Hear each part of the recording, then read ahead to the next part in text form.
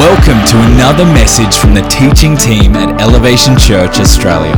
For more information about our church, service times and locations, visit elevationchurch.com.au. That beautiful song, Nothing But the Blood. I'm not sure if that was your first experience of pre-packaged communion or not, but if you were like me, maybe you missed the wafer at the start. There was that first seal. You're like, think I'm missing something here. This plastic is a bit chewy or something like that. But whatever it was like for you, we took communion.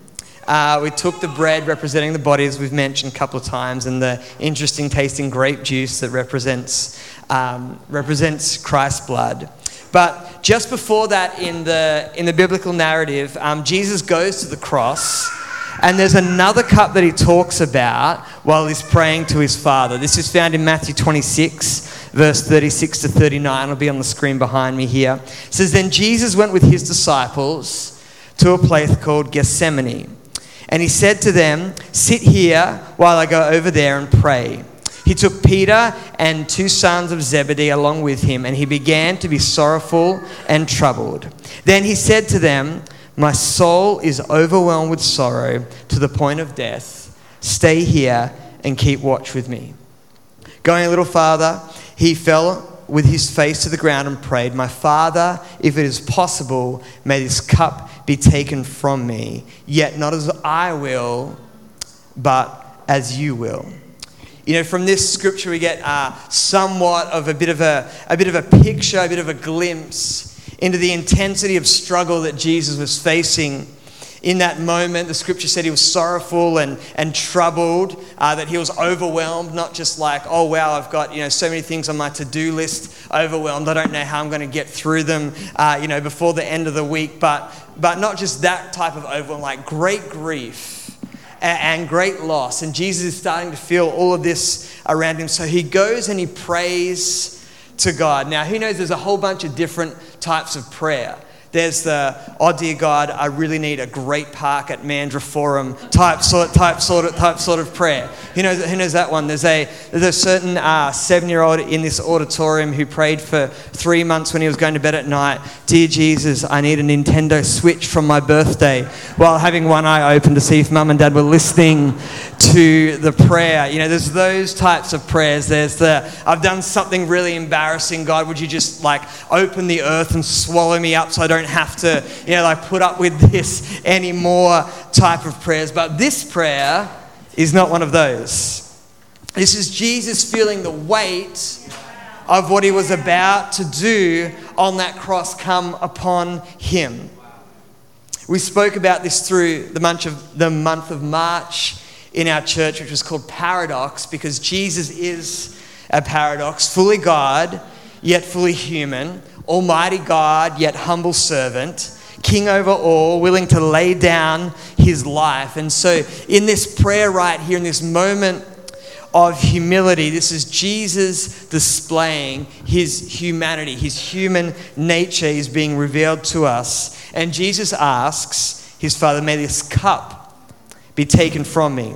Now, the cup was not just a representation of his blood and the physical sacrifice and suffering that he would go through on the cross. But in the Bible, the cup is a metaphor for the wrath and the anger of God.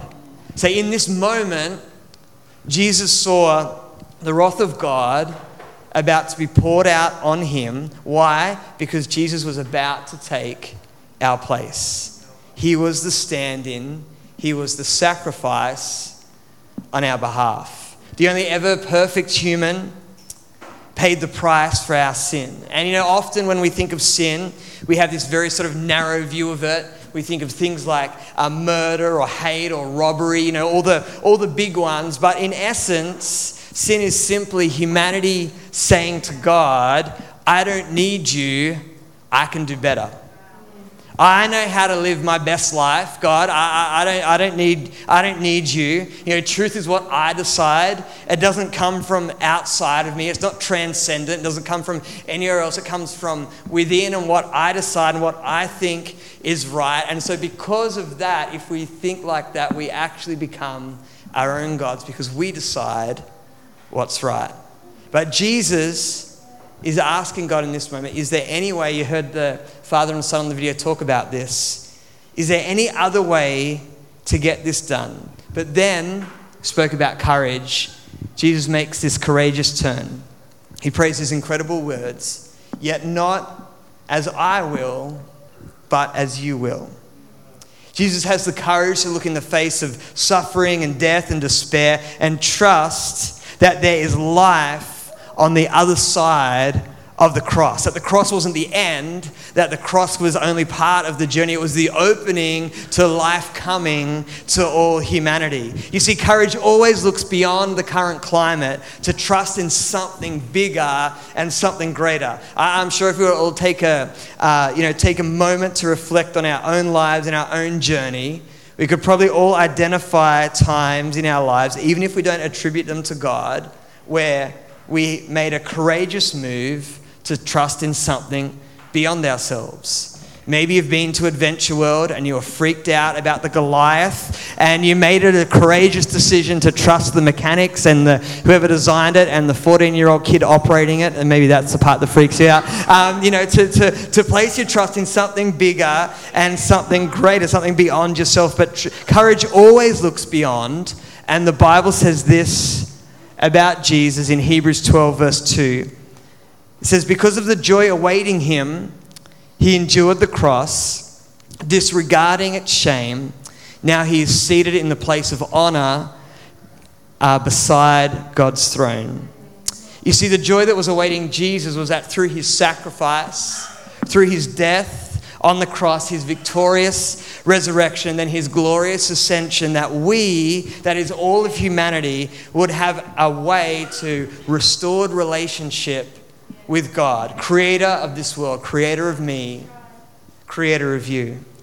Because Jesus had the courage to take the cup, we have a way to God. Jesus said that I am the way, the truth, and the life. He didn't say I am a way. He didn't say I'll point you to truth. He didn't say, follow me and you'll find it. He said, I am the way, the life, and the truth. And so Jesus took this courageous turn, like I said, to say, not my will be done, but God, your will be done. There's another man in the Bible that I want to talk about for a brief moment who stepped into a place of courage, and he's mentioned earlier in the scripture, earlier in the life of Jesus, and his name is Nicodemus. John 3 verses 1 to 2 says this, there was a man of the Pharisees named Nicodemus, a ruler of the Jews. This man came to Jesus by night and said to him, Rabbi, we know that you are a teacher come from God, for no one can do these signs that you do unless God is with him. You see, Nicodemus was a Pharisee, a religious leader in Israel at the time. He was part of the group of people that were trying to publicly prove that Jesus was wrong. Scholars say that he was part of the Sanhedrin, which is the Jewish court, and so this guy was no dummy. He was smart. He was sharp. He knew the Jewish law. He knew what was going to happen, and his job was to show people how to follow God. So this account that we just read, it records him sneaking away to find Jesus alone at night. You know, Nicodemus's courage doesn't start in some grand gesture in front of everybody else. It's simply him sneaking away, a little bit of a seed of courage that he would pursue Jesus. You know what? Why did Nicodemus sneak away by himself? Was he just overwhelmed with curiosity about this man and just thought, I have to find out more about him? If he was part of this group that was trying to publicly, shame and denounce Jesus, then he could have just asked this question in public, yet maybe he was scared of what his peers would think. Yet he still summons some courage to go to Jesus because he sees that there's something different about him, different about his life. And here's Jesus' response to Nicodemus's question that we just read before about, who are you? No one can do this except someone who comes from God. Jesus answered him, this is verse 3, "Truly, truly, I say to you, unless one is born again, he cannot see the kingdom of God." Be born again. This is still a phrase that's a little bit, off-putting today. Maybe when you tell people that you're a Christian, they might use a phrase like, "Oh, you're not one of those born again ones, are you?" This statement to Nicodemus just sort of sends him into a spin. So he replies back and says, "Can someone re-enter the mother's womb?" I was at the birth of all three of our kids, and I can safely say no is the answer, in case you're wondering. But Jesus is saying, Nicodemus, you can't just think your way through this relationship with God. You might know a lot of things, and you are very wise, but you're lacking something. You're lacking something. It's the courage to trust something beyond yourself and your ability to understand. You see, author and pastor Erwin McManus says this. It's a great quote. I love it. He says, "To follow Jesus is to enter the unknown, relinquish security, and to exchange certainty for confidence in him." You see, it takes courage to let go of what we know, to let go of what maybe we think is certain, and trust in something bigger and greater than us. Nicodemus continues this conversation with Jesus. Then this is where Jesus delivers the most famous verse in the Bible, John 3:16. "For God so loved the world that he gave his only son, that whoever believes in him should not perish but have eternal life." Now it's really interesting for this in this passage of scripture. It doesn't immediately look like there's any change for Nicodemus at all. We don't have I've seen the light moment recorded in the Bible. Sometimes there is, sometimes there isn't. The Bible just moves on. So it's a little bit like that, really addictive Netflix series that you're watching, and the episode ends and you've got that 10 seconds to go, am I pressing play again? If I do nothing, it just plays automatically. Oh, look, I'm watching another episode. All right, here we go. But so we're not sure what happened right there in that moment or the next day or a while after. But if you fast forward to near the end of the Gospel of John chapter 19, verse 38, this is after Jesus on the cross. It says, "After this, Joseph of Arimathea, being a disciple of Jesus, but secretly for fear of the Jews, asked Pilate that he might take away the body of Jesus, and Pilate gave him permission. So he came and took the body of Jesus. And Nicodemus," and not just the same name, because the author says this, "who at first came to Jesus by night, also came bringing a mixture of myrrh and aloes, about 100 pounds. Then they took the body of Jesus, bound it in strips of linen with the spices, as the custom of the Jews is to bury." See, really interesting. Nicodemus's first encounter with Jesus is by night. He's scared, he's unsure, he's worried, he's just sort of ducked off, making sure no one can see him, just worried about what's going on. But then Nicodemus's last encounter with Jesus is to identify with his crucifixion. The disciples had left, everyone had gone, and like the Bible records, Joseph of Arimathea and Nicodemus decide, you know what, we're going to go take the body. Everyone will know we're taking the body. We're going to go and do what the tradition is, and we're going to lay it in the tomb. I don't know what it was, but something changed along the way. Somewhere, Nicodemus responded to what Jesus had said to him with courage and with a trust in someone that was beyond what he could currently see. So as we start to wrap up, maybe as Josh comes and joins me, my question really to you tonight is, will you respond with courage to the call of Jesus Christ? When you don't know, when you're unsure, when maybe, metaphorically you've, sought Jesus in the night, when no one's around, maybe you've been, reading something that other people don't know, maybe just been started to be a little bit interested in what Jesus is doing. My question is this, will you respond with courage to the call of Jesus? Will you make the courageous move away from reliance on self to reliance on someone greater and bigger? Will you have the courage to trust when you don't fully understand? You see, I'm not sure what your background is tonight. Like I said at the start, I'm not sure if I know if you're a regular church attender here, because I do actually remember people, that's helpful. But I'm not sure what stage of life you're in. Maybe you're a little more mature in years here tonight. Will you have the courage to try something new, to trust in someone that maybe looks a little bit different to what you've previously built your whole life around? Maybe you're a little bit younger here and maybe this is more prevalent for you. Will you have the courage to move away from your peers, to move away from the worries of what will my friends think, what will my family think, and make the movement towards Jesus? That's what Nicodemus did. At first he came by night because he was worried, but then he identified with Christ, identified with Jesus, identified with his body.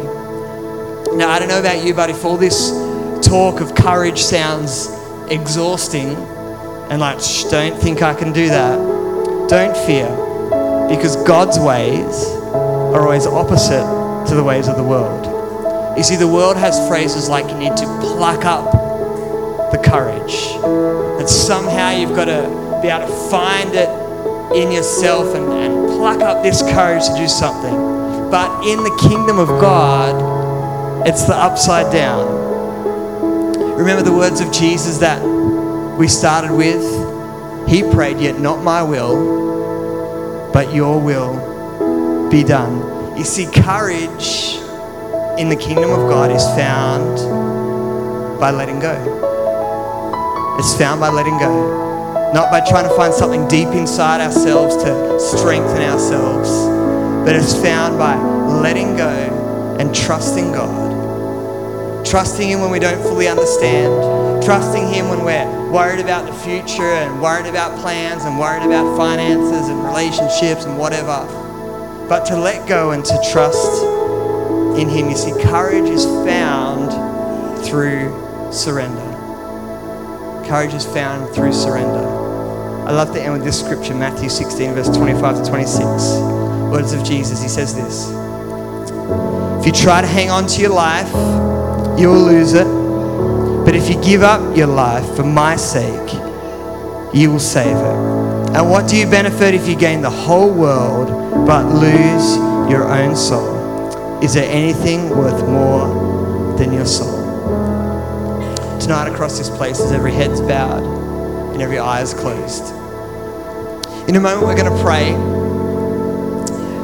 And what I want to do is give you an opportunity to make a decision to put a line in the sand and say, you know what, from tonight on this Good Friday, on this Easter weekend, at the beginning of the Easter weekend, I'm going to put a line in the sand and say, you know what, I'm going to cross over into faith. I'm going to cross over into courage. And I'm going to declare that Jesus Christ is going to be Lord and King of my life. I'm going to follow Him. And so tonight, right now, as every head is bowed and every eye is closed, if that's you, if you're saying, yes, I want to identify with that, then right where you are, would you just lift your hand? I'll see it. You can put it down. We're all going to pray together. We're not going to pull you out the front or embarrass you. But if someone here is here tonight and wants to say yes to Jesus Christ, would you lift your hand right now where you are? We'll see it. You can put it back down. Then we're going to pray together. One last moment. Is there someone like that? Yeah, I see that hand over there. That's awesome. So good. Is there someone else who wants to join this person to make a decision, put a line in the sand and say yes to Jesus Christ? Thank you right now.